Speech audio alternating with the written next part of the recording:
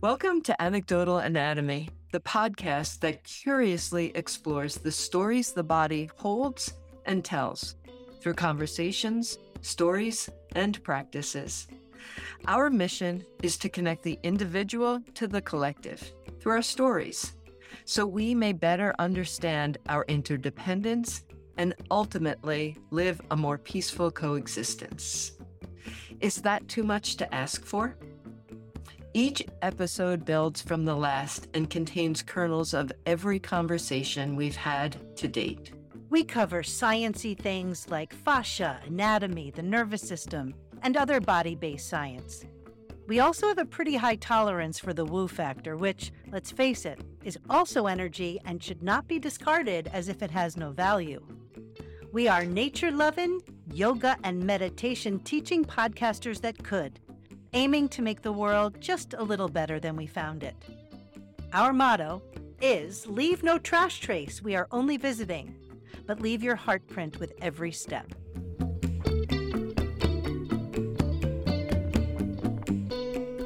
My brain is absolutely where we're moving to, where we're moving into this autumn, this wise woman autumn that we've been talking about. And that often brings up for me this feeling of retreat, this feeling of, the hibernation of the bears in winter, they move out from the big space and into their caves or wherever they're going. And, all the insects who are under the leaves that are sort of gathering warmth and, the squirrels who are eating their nuts and trying to kind of prepare for winter. There's this feeling of anticipation and preparation for something different.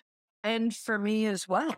I've got my vest on today. So for me, when we start coming into these changes of seasons, I guess the first thing that makes me realize, like, the squirrels are gathering nuts, I'm taking out my clothing for the winter. I've got my down vest and, my ever-present hand warmers that go on my hands as soon as it gets from below 70 degrees until it gets back up above 70 degrees. So This idea of preparation of what's coming next to make the transition from the hazy, daisy, hot days of summer into the cool, crisp autumn air, and just every day something changing. And that's my kind of little sanctuary, is going outside every day and noticing, like, oh, look, those leaves are changing right now. Or even to watch the leaves fall, how they dance through the element of air from their decision. I'm going to call it a decision to say, it's okay for me to drop from the tree now. I have collected light. I have nourished this tree, and now it's time for me to rest. And I'm okay with making that descent. So two things that come up from that for me are, one is the deliberate thing that, this choice, these choices that we make. We're preparing for winter. We're getting the new clothes out. We're doing the things that we know we need in order to thrive in the next season and the next thing that's coming. And the other thing is the instinct. It's the sort of natural processes that are going to happen regardless of whether or not we do the preparations. The leaves are going to fall regardless. These are the cycles. These are the things that are going to happen. So how do we take care of ourselves? It's interesting to me that the things that we prioritize, our warmth, we prioritize the immediate need, those things that obviously for survival, we need to make sure that we have the things that we need. But sometimes we let things that are of equal import sort of go by the wayside. And that is the slowing down piece. That is the taking time that is really not about achieving any particular goal or preparing for any particular thing. It is just, well, actually, that's not true. Anything outside of ourselves. It is the prioritizing that we kind of put to the wayside of our own inner health, our own inner awareness, the things that will allow us to meet the moments with different types of clarity and strength and stability and, just awareness. So that really, when you started talking about the wise woman and then going on with this preparation, it really brought me back into some of our past topics of balancing the masculine and the feminine energy to slow down, take time from the doing and redirect it into some of that slowing down, the being of what's going on in this moment, right? Those bears, they're going in from the doing of the season of the warmer seasons to the being of just kind of resting in their den. Skunks do the same thing. We've had some conversations about skunks in the past. They also don't necessarily hibernate, but they go into their dens. They slow down and find this time of solace. You could say that they are retreating or going backward. They're going underground to this safe, quiet, and peaceful place of embracing the energy of just being. And this is one of those opportunities we have to be reflected in the nature around us, to be able to learn from the just natural goings on of nature. So, our culture doesn't really support that for humans so much. Our culture. Other cultures may. I'm not a scholar in, that kind of work, but that kind of work, sociology, that kind of thing. But this idea that if we were to really encourage, like there are some cultures that have siestas, that they Mm. encourage rest during the day. And how brilliant is that? I just think it's one of those things that we don't think we have time for. We think if we're always on go mode, then we will get all the things done. We'll have all the material things that we want, desire, need, whatever that is, but at what expense? So I'm just going to take this moment in the beginning to read a little story, a story that we all know. I'm going to do the sort of medium one. We all know Aesop, Aesop's fable, and if any of you have never heard the tale of the tortoise and the hare, then sit back, grab a cup of hot coffee or a hot chocolate and maybe just a lemonade or something and just chill out because I'm going to tell you a little story. And what I think is interesting before I tell the story, because this is the way I communicate, is that almost like the archetypes and patterns that we have talked about in the past, there are certain things that transcend generations, transcend cultural trends, transcend these time things that we go through that we call history because they're relevant regardless. And I think that goes back to the archetypes. So this fable, I don't know, we've got to research. I didn't get the date of Aesop, but been around for a while. Here we go. There once lived a very proud hare. He loved to stroll around the warren with his nose held high in the air. Everyone knew that the hare thought he was the best hare there ever was. There was one thing that the hare was more proud of than anything else. He had been blessed with strong back legs, and that meant he could run very fast. He never missed an opportunity to show off his running skills to his friends, and no one had ever been known to run faster than him. Or, not until the day he met the tortoise, who slowly crawled by as the hare was bragging to his friends. Hurry up, old tortoise, ha ha ha, laughed the hare. If you went much slower, the grass would grow over you. You may rush all you wish, the tortoise said, but I get to where I want to be soon enough, thank you. He looked the hare up and down slowly before continuing. In fact, I reckon I could get there quicker than you, fast as you are. The hare burst out laughing. Quicker than me? That I should like to see. And so he challenged the tortoise to a race.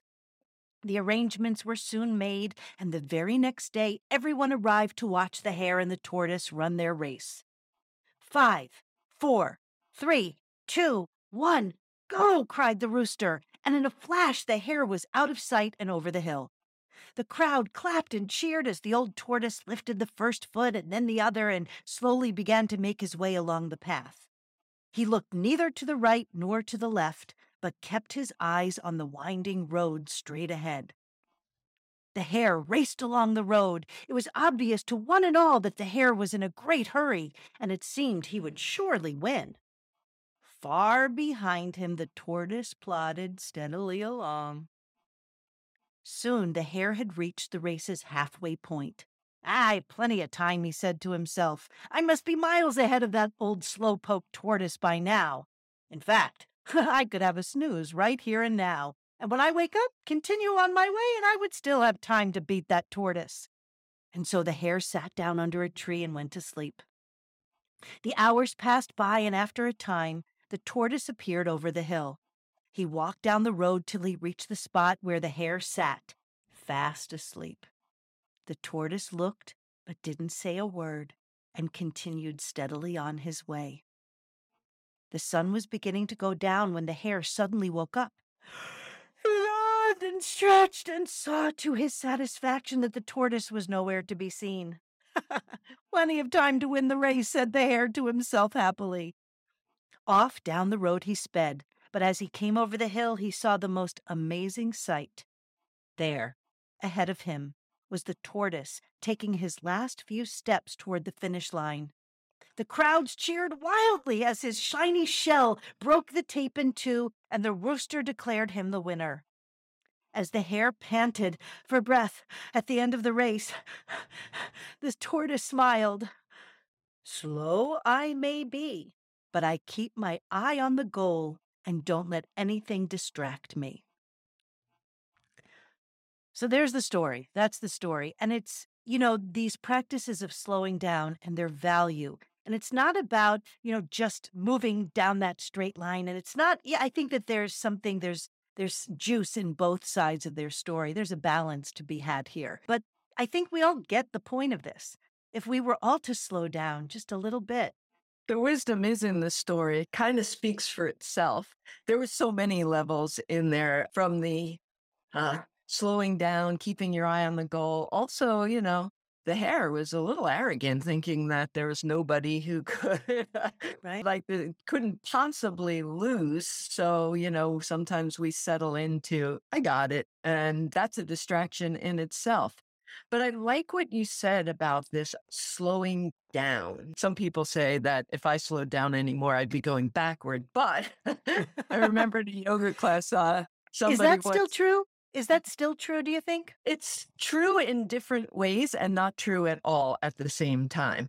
If I'm teaching a yoga class or working with somebody, I do really embrace slow movements to build a deep awareness Yes. of sensations that are in the body and to reconnect with that sensorial part of ourself that communicates that, for me, and people who like to take my type of class, which isn't everybody, the slowing down is filled with information for me to explore and build a deep awareness of myself. But I also have a tendency of over scheduling myself and running from place to place and trying to fit everything in. So, there's a balance between slowing down and keeping your eye on the goal and getting it done. And you bring up a really good point because and I hate to use the word difference, but there's a different feeling sense about a formal practice and then living your life. We go into class to learn practices so that we can then draw them out and apply them. Of course, it's never going to be, everything always is going to work like this practice all of a sudden, because the practices that we do are sort of path without a goal. If there was a goal, it would be for clarity and strength and stability and discernment and, the things that we apply to the things we do along the road. But, what we do is really path without a goal. So the story that I read and our lives, we do have goals. There are things we're looking to do. And so, how do we kind of reconcile the philosophy with the practical everyday situations? And so that's why we go on retreat. That's why we do things. We take ourselves out of our everyday cyclical patterns. And by removing ourselves from them, I think we're better able to gather the data to make real transformational change. When I arrived at Kripalu, and last episode will tell you more about that, but when I arrived for our first night, they reminded us that we weren't on retreat, we were in a training. And there's subtle differences to, being in a learning situation that is out more external. By the time I was done, I felt like I had been on retreat, even though it was, this isn't a retreat, it's a training. There was a lot of discussion and presentations on a variety of different things, birds and scat and tracking and building fire and all of these things. But each and every one of them felt like a fun segment of a Uh, retreat that I was on because I enjoyed them so much. So, uh, everyday life, even when we don't label it, I am on retreat, we have these opportunities to look back and go, well, I can just take this moment to Mhm. take a nice soft inhale, a nice slow lingering exhale. And maybe it's not formal, but it is a momentary rebalancing to just be like, and have that awareness that I just need to breathe for a second or And s two. and sometimes we need to remove ourselves from the rhythm of our everyday routines and, because we can get stuck in that. And so unless you're someone who practices with regularity, and not just, every day doing a little bit here and there, you might not even know that you can do that. It might not be something that is enough on the surface of consciousness that you say, "Oh, I'm just going to take this breath right now," which is why we go on retreat, like actual formal spiritual retreats. I mean, we know both of us looked up the definition of retreat just because that's where you got to start, right? Merriam Webster, and that it's a military origin story that is, to move away or withdrawing from the danger. And I used to conflate retreat with refuge. While they're connected, retreat is the act of moving away into a safer place. That refuge is that place. And so, a lot of these practices that we do have their roots in Hinduism and Buddhism. And I'm not going to go into a whole treatise on the Buddhist part because I know enough to kill us all, is what I'll say. But Tara Brach, who is someone who knows a lot more than I do, she reminded me of the three gems. When you take refuge in the Buddha, you're taking refuge in the Buddha as our own awakened self, the Sangha, which is the community of sort of like-minded, like-hearted aspirants, and the Dharma, which is the way or the path, the practice, the things that we do to move along that path. So these are the three things that we would take refuge in to create a formal practice that, we could implement into our daily lives or create a more formal experience with. But I think it's interesting. I've always called myself a Krista Hindu Buddha Jew, like all paths to the same place. And these are opportunities to take refuge, to go inside, to withdraw, to retreat within. And depending on where you're born, what family you're born into, what, cultural, spiritual, religious, container that you are born into, that will be the first language that we know. And some of us don't resonate with the language of our birth. And so we seek out other languages to create a new container. And sometimes I'm a buffet girl. I like to take a little from here, a little from there, and, create my own little poo poo platter of practices, I've said before. I like that you're a buffet girl. Like, yeah, I've mentioned before, I come from a really large family, and we have a saying that's really important here. And it is you have to know how to run your plate on the buffet line. You need to know when to get off that line when there's so many people so that, you have a good pick. And you need to know how to run that plate so that everything that you need to fit on a buffet line fits into that one plate. You don't want to have to get up for seconds way too fast. Uh, but Uh, there is that so many practices, so many things that we can choose from in that poo poo platter of practices that allows for a customization of the things that are going to most serve me. And in like of you talking about refuge, I also love the word sanctuary.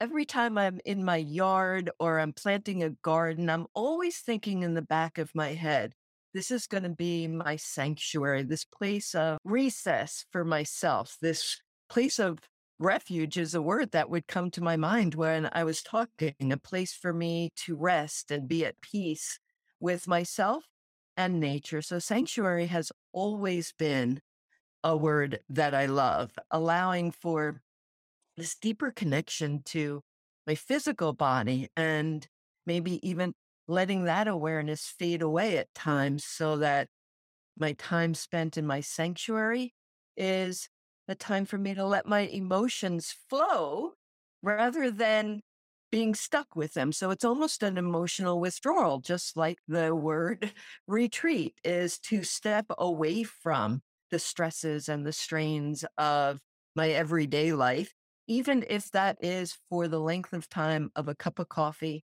sitting out, listening to the birds. When I frame it into this is time in my sanctuary. It's different than I'm going to go outside in the back, sit on my chair and have a cup of coffee. Hmm. Yeah, I mean, intention is everything. And as I was reading and sort of trying to compartmentalize and connect these dots of retreat and refuge, and you and I came together because we do these things. We've been practicing for a while. We have a natural inclination to to be in wonder as we wander. So I feel like what the reason we have magnetized together on one level is so that we can share that with others, so that those who may be more like the hare and moving very quickly through their lives and, sort of quick, quick, quick. And then there's a bit of burnout. So you take a rest and then you think that you're just keep go, go, go, go, go.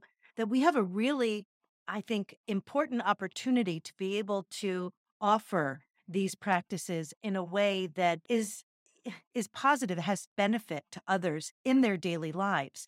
You brought up, this idea of sort of withdrawing. And I just briefly, I'm not going to dwell on this, but I need to address the potential shadows of retreat as well. There are many, I think the benefits outweigh, but one of the benefits of going on a formal retreat is having guides, it's having a coach, it's having a teacher there who is going to both witness and experience with you so that as you grow as coaches and guides and teachers, we can give you little nuggets along the way to help you progress down your own path, because that's one of the values of having someone outside yourself witness. But some of the potential shadows are avoidance. We can just be constantly going on retreat so that we don't have to actually engage with our lives, with those stressors. And practice is not about avoiding stress. It's about meeting it in a more healthy way, in a way that we can sort of, manage and move through and navigate in, different way. And then the other is addiction. We can get addicted to retreat because it feels so good.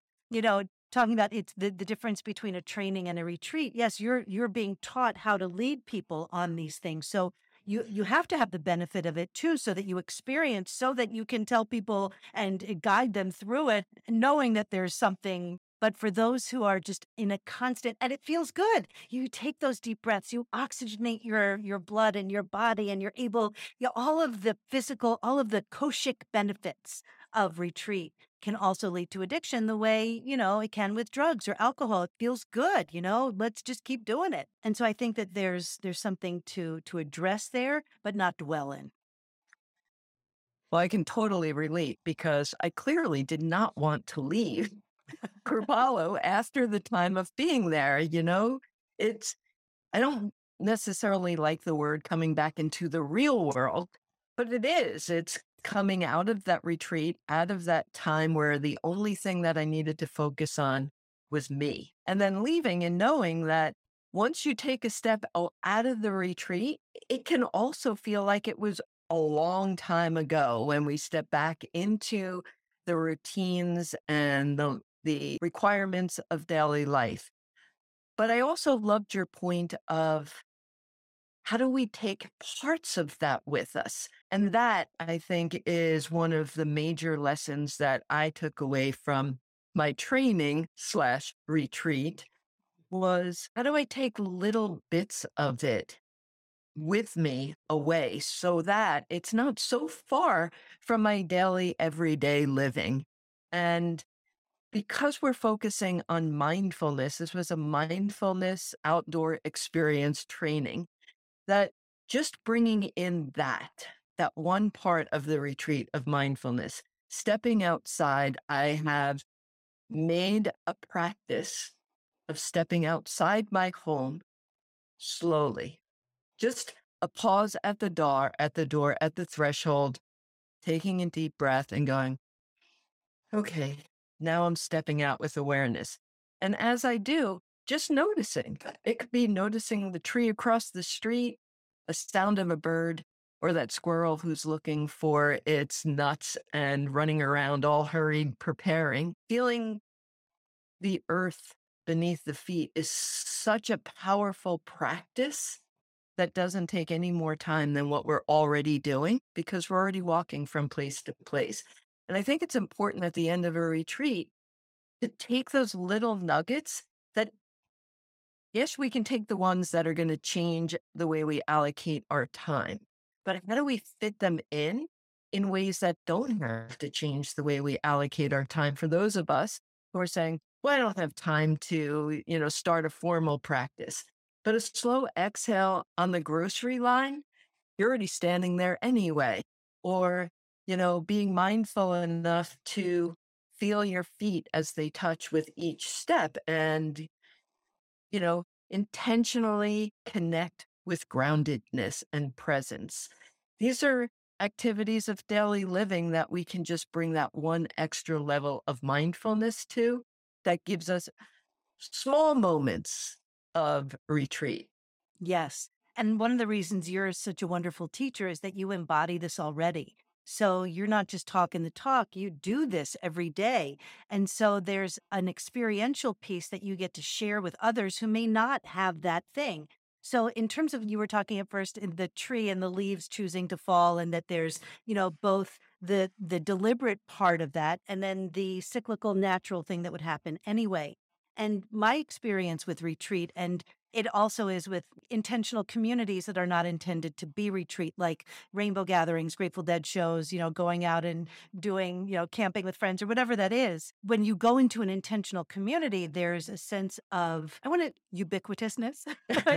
We share a certain similarity of intention and leaving those coming into, again, we in Rainbow, we didn't call it the real world, we called it Babylon. We were Mm. leaving and going back into Babylon. That it was interesting to me that wasn't usually a conscious choice, the things that I would take out of that, but it was almost like my soul was a sieve and what was meant to stay in the colander stayed there and became part of it was an embodiment from the experience that was more the natural result of it, not the choice, the natural piece of the leaves falling, that was what I was meant to carry into my life back in Babylon. That this piece of unconditional love that I had experienced was, part of that was going to be what I was able to bring back with me. The things that were more choice driven, the things that I thought, oh, this is what I want to do with my life. And I'm going to take this unconditional love piece. I'm going to hug everyone. So here, this is a story. My dad used to tell this story. This is much clearer than anything I could come up with. So there's a guy, he gets on a bus. It's a city bus, and he sits down, and at the next stop, a woman comes on. She's, got a cane with her, and this guy stands up and he's like, please take my seat. And she puts her hand on his cheek and she says, thank you so much. And she sits down, and everyone on the bus is so moved by this touching of the hand on her face that each person is touching the person next to them, hand on their face. It's almost like a whisper down the lane. Everyone is touching. And there's a sense of community. There's a sense of intentional community. They were all there for this amazing moment. And then someone gets off the bus and they're walking down the steps and someone's coming onto the bus. That person wasn't there. And he puts his hand on her face and she slaps him. He wasn't there. So this guy who intentionally was going to bring this piece out, it was out of context. It didn't have the same feeling state of consciousness about it. I guess they call it bhavana in yoga, but that we can make a deliberate choice to bring things out into the world, and many different things can happen. We can get slapped in the face like this woman did. It can feel contrived. It can feel like, oh, it doesn't feel the same as it did there. And if I just do it out here, it'll have similar benefit. So I think the bottom line of everything that we do is about discernment. It's about, is this an appropriate time to bring it in? And even sometimes our consciousness, our deliberation, our deliberate action can be forgotten. It's tricky. And so that's why regular practice is important, so that we create new neural pathways, so that we create new patterns of being that we then at some point will want to interrupt and change again. Maybe that's Maybe that's one other way of exploring the word retreat, which comes from the Latin word, which means to draw back. And you're talking about the things that we intentionally do and those that we just embody based on an experience that we had. And how do we bring them forward in in our own life? And all of the things that I've noticed after retreats might be me touching the face and getting slapped because it was really like contrived and really pushing it forward. But really, I think the more powerful part are the subtle shifts in myself that happen because of an awareness that revealed itself in this time of being able to withdraw into uncharted and unexplored parts of myself. And whether that retreat is an afternoon, a weekend, 9 days, 10 days, coming in with an openness to be okay with, looking at those shadows that you talked about with a guide who is holding a safe space for this experience to happen. But for myself personally, to be okay with, you know, looking in at the things that maybe were unexplored because I was hiding from them. I did a training yesterday on yoga therapy and the yoga therapy's ability to be integrated into conventional medicine. And I always ask this question at a lot at my trainings. And it will start with, and I'm asking you as the listeners And to you just, led it. You didn't take it. You led oh, I the let it. I'm course. Yeah, sorry. that's All okay. right. Wanted to be Yes. clear about that. Yeah. Yeah. And I'll ask you, put your hand on the place where you hold your stress. And everybody reaches up and puts their hands someplace on their body. I see a lot of hands that land on shoulders, some that land on the low back, some that even landed on the abdomen and the stomach. But I rarely ever see one hand that lands on the head where the thoughts are, where the monkey mind is going over and over the strategies or the stories of stress or really processing a activity or something that is causing stress. There's put in the body. And I kind of equate that to this wanting to look at uncharted areas, to have this willingness to consider, why do I put the stress on my shoulders rather than looking at it, processing it, giving it a safe space to be explored, to be felt, whether that feeling means that I'm going to end up crying or I'm going to end up laughing, but to be able to feel it fully so that it can be processed and it doesn't become one of those stories that are held in whatever place. When I say, where do you hold your stress? Wherever you put that hand, why is it there? Why are we holding it in our physical body? And maybe retreat, creating that safe space to be okay with a deeper exploring might just be uh, the pathway of release. Yeah. And, a follow up question to that is because what if our habit is to, like my mother, there are photos I'm of her. sorry, I have to Yeah. stop you right here. I have to say that Luna has the perfect timing because whenever we're talking about interoception and coming inside, the dog that's named after the moon and the feminine energy always makes her thoughts known. That's So very thank sweet. you, Luna. There's a car right outside and she's barking at the car. But yes, good timing. The timing is all there. But the follow up question that I would be curious about, because if things are hidden, that means we can't see them. And often when we're in a pattern, we don't know we're in the pattern. It's like the fish doesn't realize the what's water, that kind of we're in this situation. So unless someone guides us to look into those darker corners, we may not ever see what's there. So if no one is putting that, I started to say, my mom, there are pictures of her. Anytime she was surprised, she would hold her stomach. She walks in her immediately to her stomach. She also had a bleeding ulcer in her stomach. There was like a lot of, and in the end, she had cancer and it was a cancer of the soft tissue. And that was the location of it. So I find that really interesting in terms of that. But in terms of not putting on head, I didn't hear you say heart either, where, we might have stressors on the heart.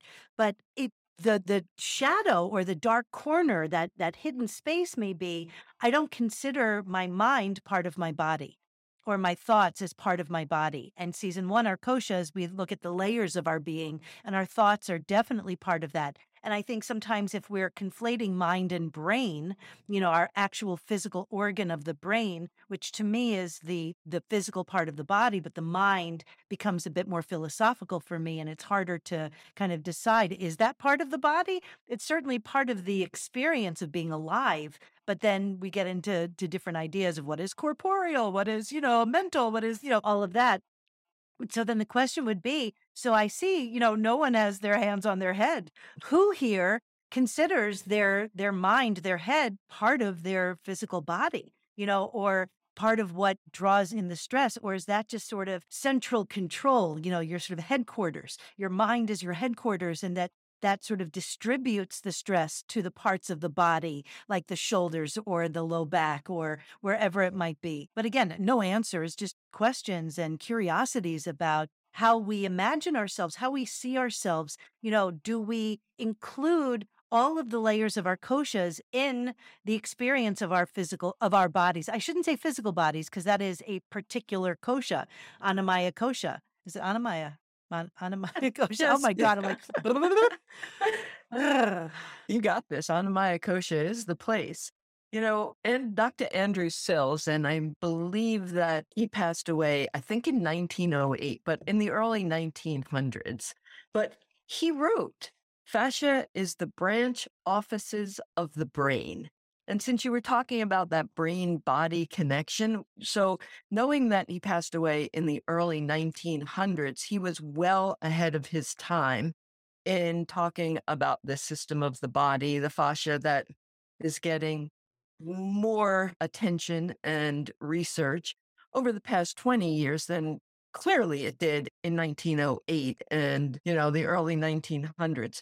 But he already knew that it was this communicator that was the connector. So whether that brain and those thoughts are physically or how we view them as being a part of the body, it's interesting when you were talking that it reminded me of this quote that I know from Dr. Sills that it's the branch offices of the brain, meaning what's going on in the head is being processed, communicated, and there's this felt sense from the receptors that we hold in our body to process or give signals to move or to withdraw or whatever it is that the action that needs to take place in relation to some of those thoughts.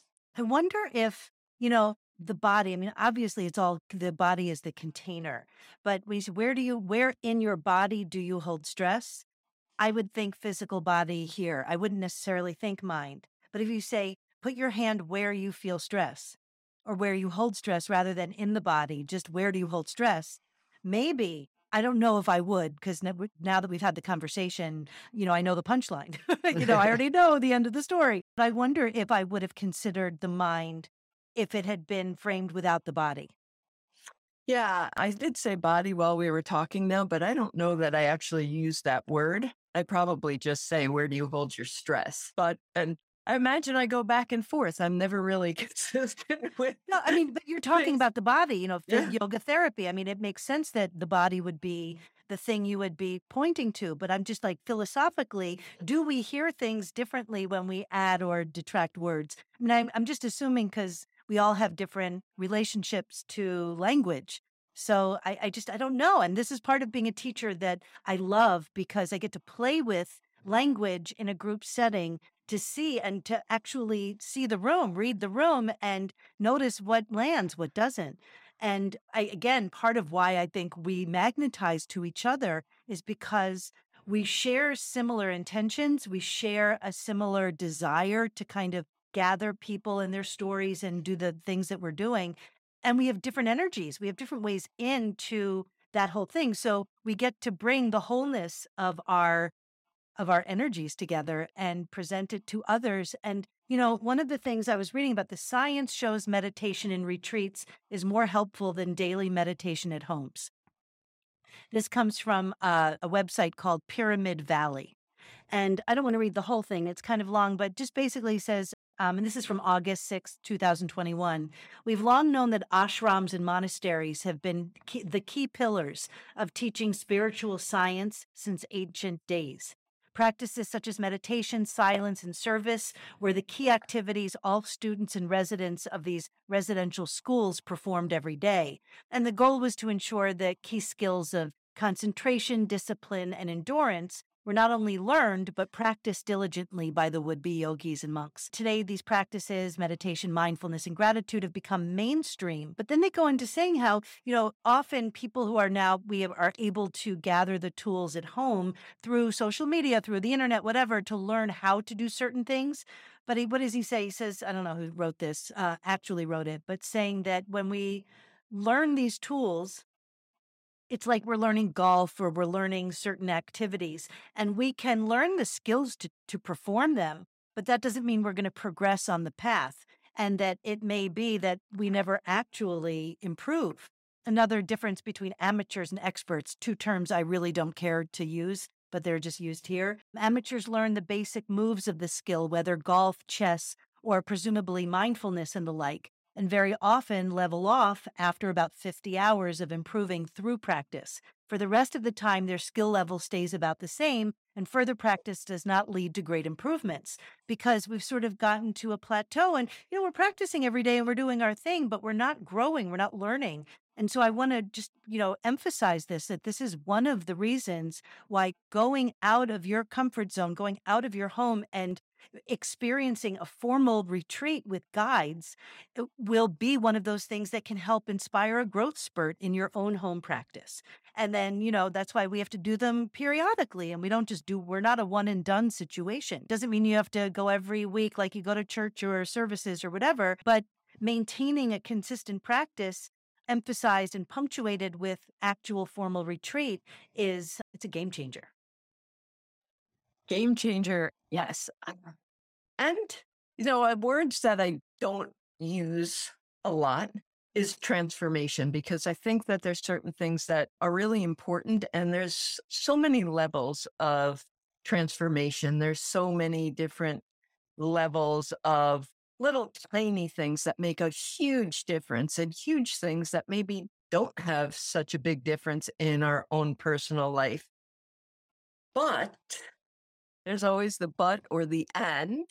And I have noticed for myself that at the times that I have been on retreat, I've been to Kripalu, I've been to Costa Rica, I have been to the Himalayan Institute, these times that I kind of step away from the schedule, and I won't even say the activities, just the schedule of my daily life, and refocus my attention for shorter and longer periods of time on self. I always walk away with that word in my head, transformational, whether it was something tiny or just walking away feeling like I am completely changed, which I did come down from this past retreat of spending all that time in nature, feeling a lot of changes that are still processing, that will continue to grow within me and, help me to find places of quiet and places where I feel serene, because so much of what happened and so much of what I think about, I had time to allow it to illuminate. And earlier you talked about like really needing to step into some of those shadows. And I can say that within the time that I was experiencing this retreat/training, there were times where it was really uncomfortable, where I felt a little agitated at sitting still in my sit spot, like I was antsy, and I was like, when can I just get up and move? I began to realize that when I started feeling antsy and saying, when is this going to be over? When can I get up and move? That was one of those places of avoidance. Whatever was circulating in my thoughts was like, we need to get out of here. So there was a physical representation. I need to get up. I'm a little agitated. I wish I could get up and walk around, leave my sit spot right now. So stepping in, yeah. And maybe there were tears, but there were also times where I just kind of broke out laughter and joy. And, I remember I laid down to look up into the canopy instead of straight in front of me. And it was magical. I was like, wow, just the simple act of laying on the earth and looking up at the canopy and the sky and the clouds that were peeking through because there was still a lot of leaves there was a completely new perspective that just delighted me and said, well, I don't want to leave now. Now I really want to stay here. They're calling me back to base camp. And I'm like, I'm not done yet. Yeah. And and that's part of the tools that we offer too. In yoga classes, I've had more than one teacher tell me that, or tell the class that the pose starts the moment you want to leave it. It's when it begins.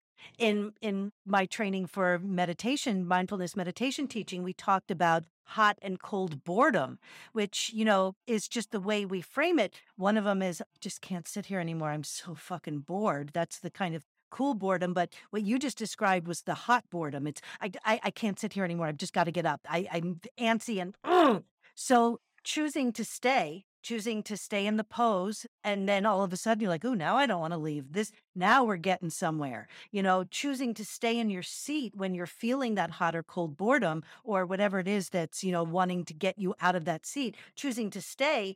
It's like a runner who hits the wall and just keeps going. All of a sudden, that on the other side of that boundary, that barrier is where there's so much potential for the illumination, as you suggested. And I think that's why I practice, because I can get pretty lazy. I can be like, oh man, fuck that. I just, I don't feel like it. The hedonist in me will come up and say, it doesn't feel good. I don't really want to do it. But having the formal practice gives me a sort of a shape, a container, a thing that I can actually work with. And I love the word transformation. I love it so much. In yoga, the whole svadhyaya, svadhyana, but it's svadhyaya, svadhyaya. I actually just wrote a post about it, that self-study. And that transformation, there are things that happen in our lives that transform us in that moment. Really extreme experiences, and maybe not even extreme, but in that moment, it's like, whoa, the profundity of it or whatever it is that transforms you, that takes you from here to there, which also may not be comfortable. I mean, go breaking through a chrysalis can't be comfortable. Teeth coming through the gums is not comfortable. Flowers moving, breaking up through like these things are just not comfortable, but we have to be able to persevere. And that's how we learn resilience and all the things that we've kind of talked about that. But and then there are other transformations, as you suggested too, that are smaller, they're subtler, and we may not even recognize them until we do, until something happens, until we're confronted with a conversation with someone who used to trigger us, and we respond in a different way, and we go, oh my God. Last year at this time, I would not have responded in that way. I would have reacted in a very different way. And so, our life experiences that get to mirror what we're learning, how we're transforming. I think transformation is the reason we're all here. And so I think where the tricky thing is, I'm not facilitating your transformation. I'm not responsible for anyone else's transformation. As a teacher, I can provide experiences that can lend themselves to people's transformations, but I have no skin in that game. That's their thing. But we get to create communities, intentional communities that will allow us to create the causes and conditions that may best optimally get us to where we want to be. Transform away, people. Fuck it. In relation to transformation, one of the things that I found really, really beneficial that I did take away last week was adding a breath after someone speaks. It gives me a time to process, not react, but to act in response to rather than to react from. And I think it's also a really subtle way of reminding me and hopefully the person who is speaking that I'm paying attention and I'm listening to you. And so that is something that is one of the practices that's new and simple when I remember, so simple until after it becomes a habit, but it still has to become a habit to remember. But when you were talking about loving transformation, it reminded me of a story that one of my teachers told me. And she went on a 5-day silent retreat. Intentionally, she chose, I want it to be 5 days because it needs to be challenging. And the story she tells was the first day they go into the hall for the silent retreat and she sits down and it's silent. and her brain starts talking. And she's like, you can't make me be silent. What if I want to talk? I'm allowed to talk. All right. So I can't talk out loud. Fine. I'll just start singing my favorite song inside my head. And she started singing and reciting in her head. And she said, I got finished with that and I realized I was still antsy. How can these people tell me I can't speak, even though I decided I can talk whenever I want to talk? She said, so for a day and a half, she was singing to herself all of her favorite songs. She goes, and I just kept singing and filling it up and saying, ha ha, you don't even know that I'm actually talking inside my brain. She said by the time she got to the second day, she's like, I'm leaving at the end of this day. That's it. This is ridiculous. I'm not doing this. But something happened after that amount of time where silence came.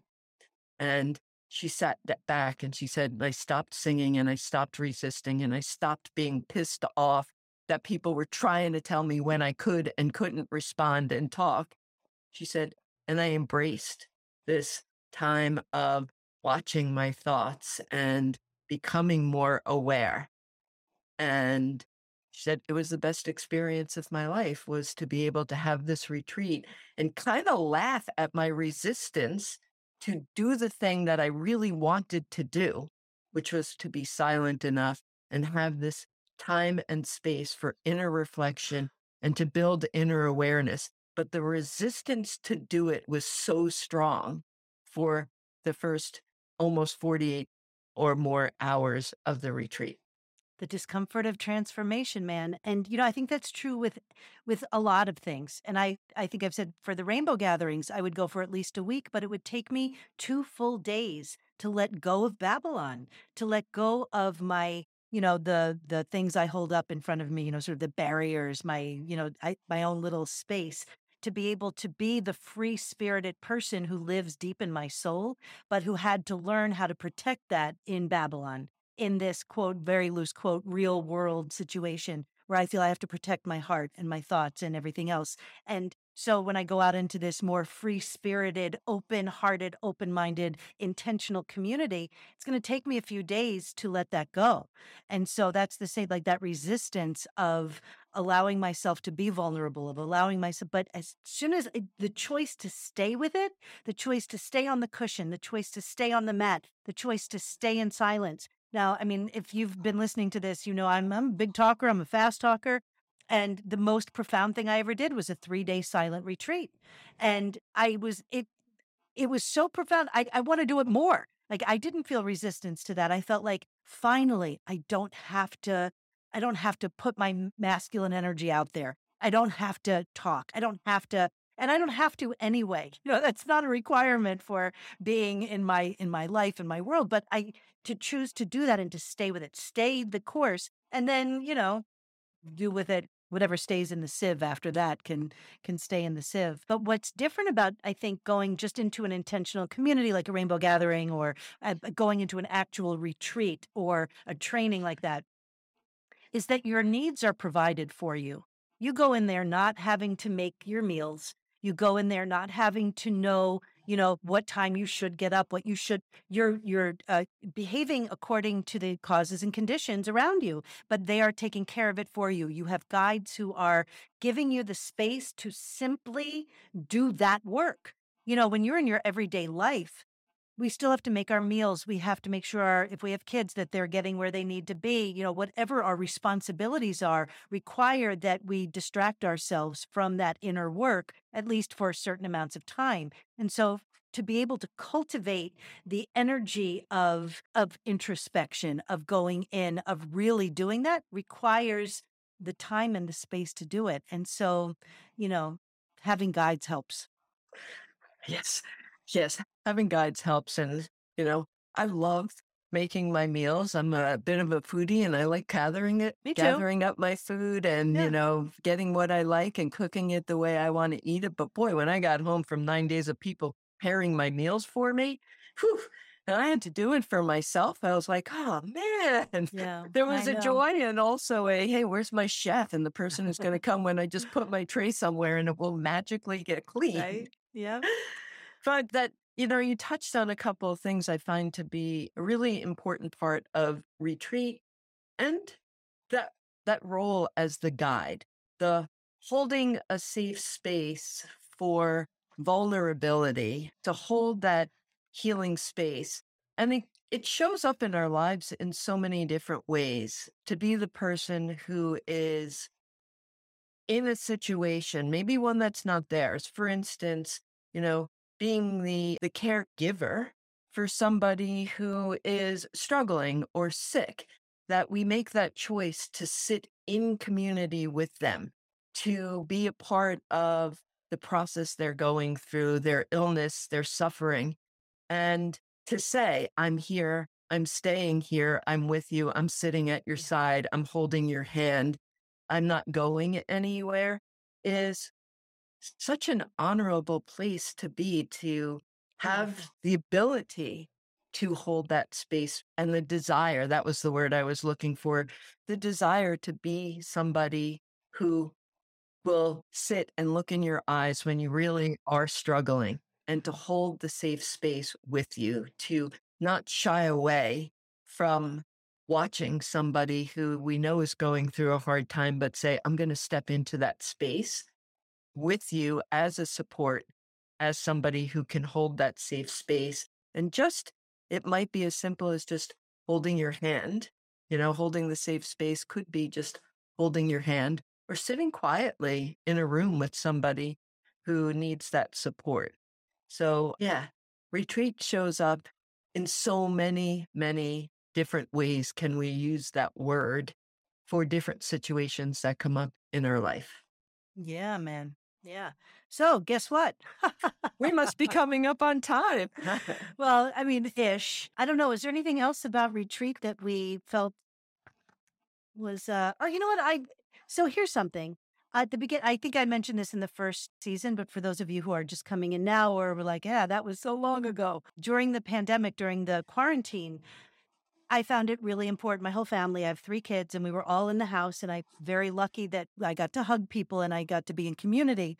But I also realized the importance of retreat and that how to do that in a smaller container, for a lengthy amount of time. So I said to my family, on Fridays, they're my days, and you will be responsible for all your things. And in sort of the spirit of having all my needs met, I would prepare my food or prepare the ingredients before in advance of Friday so that when it came to be mealtime, I didn't have to think about preparing the food. It was already there. I came up with a sort of a routine that I would do that included asana, which is yoga, asana, meditation, chanting, breathing, sitting outside in nature, just allowing myself to rest, doing a walking meditation in my backyard, doing a walk in my neighborhood, whatever it was. I had a very deliberate set of things that I would do, not in any particular order, because I felt like, oh, I have an opportunity to just follow what my heart wants to do. I don't have to do things in an order that someone else or even I decided would be appropriate for this day. But I had the practices I was going to do. And I did it in silence. I didn't talk to my family. I didn't go on social media. I didn't do those things. But it was really a retreat from the routine that was established every day, even though I was in my same space. And it was so profound and it was such a gift. It was a gift not only I gave to myself, but that my family was able to give to me, that they didn't, ask me to, do the things that I would normally do. And so it got me thinking about sort of creating a home retreat kit for people with some recordings and some video. And now I'm feeling accountable to that. Now that I've said it out loud and that you've heard it, I have, all of the paperwork. For those of you who are creatives out there who have file cabinets filled with files of the most profound, amazing projects that you were hoping one day to actually get done. I've actually given to people. I was like, please do this. I want to see this in the world, but I'm not inspired anymore. But this still really inspires me to kind of come up with certain videos and audio and reading materials and resources online that people can use to craft your own home retreat. And until that becomes a thing, you can do it yourself. You can figure out, even if you're not a chanter, maybe a song that you love, just to like sing it around the house at a certain time. When will you do your meditation? Do some pranayama, alternate nostril breathing, do whatever it is, and have that as a retreat, different from a daily practice. A retreat is a deliberate amount of time that you're carving out for yourself, longer than it would be like a daily 20-minute meditation kind of thing, which is great. And you should do that too. I'm going to shit all over you. Should do that. But that this is something that feels a little bit bigger than that. Okay, now I'm going to hold you accountable because I can't wait. Here's my papers. I've got it all planned out.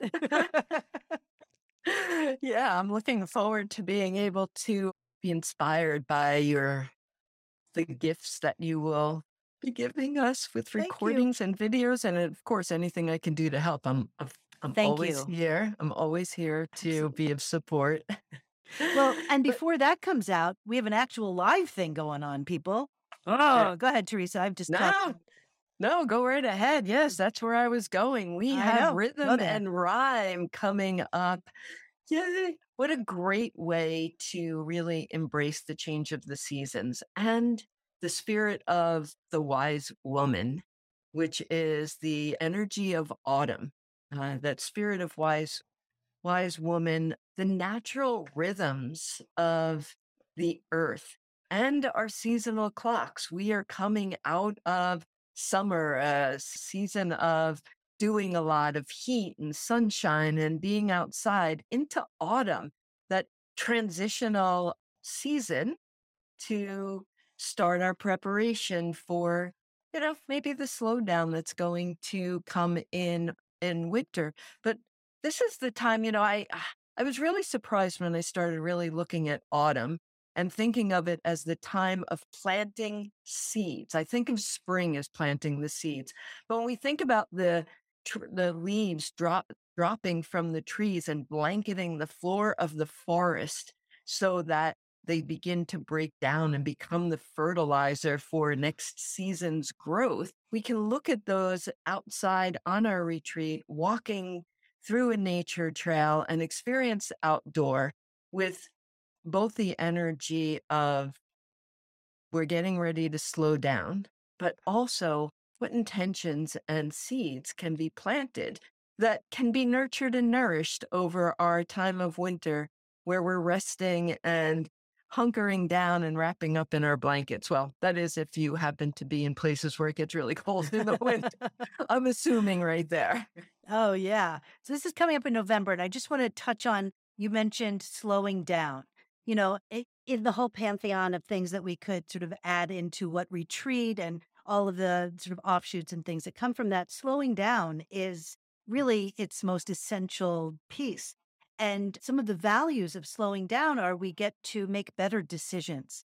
You think about all of the impulsive things that we do that we think, oh, fuck, if I'd only just taken a breath, if I'd only just, slowed down just a little bit, a deeper connection to ourselves, to others, to nature, to our breath, all of the things that we talk about, that we have more meaningful moments and experiences while we're also improving our mental well-being and avoiding burnout. So these are things that if any of those words, if any of this language resonates, then, Rhythm and Rhyme Retreat is for you. And if you're local to Bucks County, please join us. It's 3 different days, 2 Saturdays, Saturday, November 5th and November 19th, and a full moon Tuesday in the middle there on November 8th. And we're going to do some rituals around fire. It's going to be a little witchy. Very excited. So our early bird ends. Here's the thing. If you let us know that you want to do the retreat and you heard it on this podcast, let us know and we will give you the early bird, which is a $44 difference. And 44 is a magic number. It's all angelic. You can look it up. So if you heard it on the podcast and you let us know, send us an email, anecdotalanatomy@gmail.com. Oh shit, I'm past the deadline, but I really want to do the retreat. I heard about it on the podcast. Let us know and you will get that discount. We will have a special code that we can send you in response to that email that you could just put right through. And yeah, we just would love to see you Yes. in a space with us so that together we can just explore, hold the safe space, and just go out and connect with nature, but more importantly, connect with ourselves. And Sherry did mention the full moon fire ceremony. If you haven't listened, I think it was last podcast or two ago, she actually howled to show us how we would be howling at the moon. So if you have something inside you that's saying, I just need to get out and howl out some things, come on over and howl at the moon with us. Until next time. Thank you, thank you, thank you.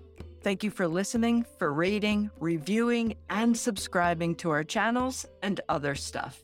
Thank you for inspiring us to have these conversations and to create contemplative, live experiences that move our bodies, hearts, and minds to the rhythm of our highest selves.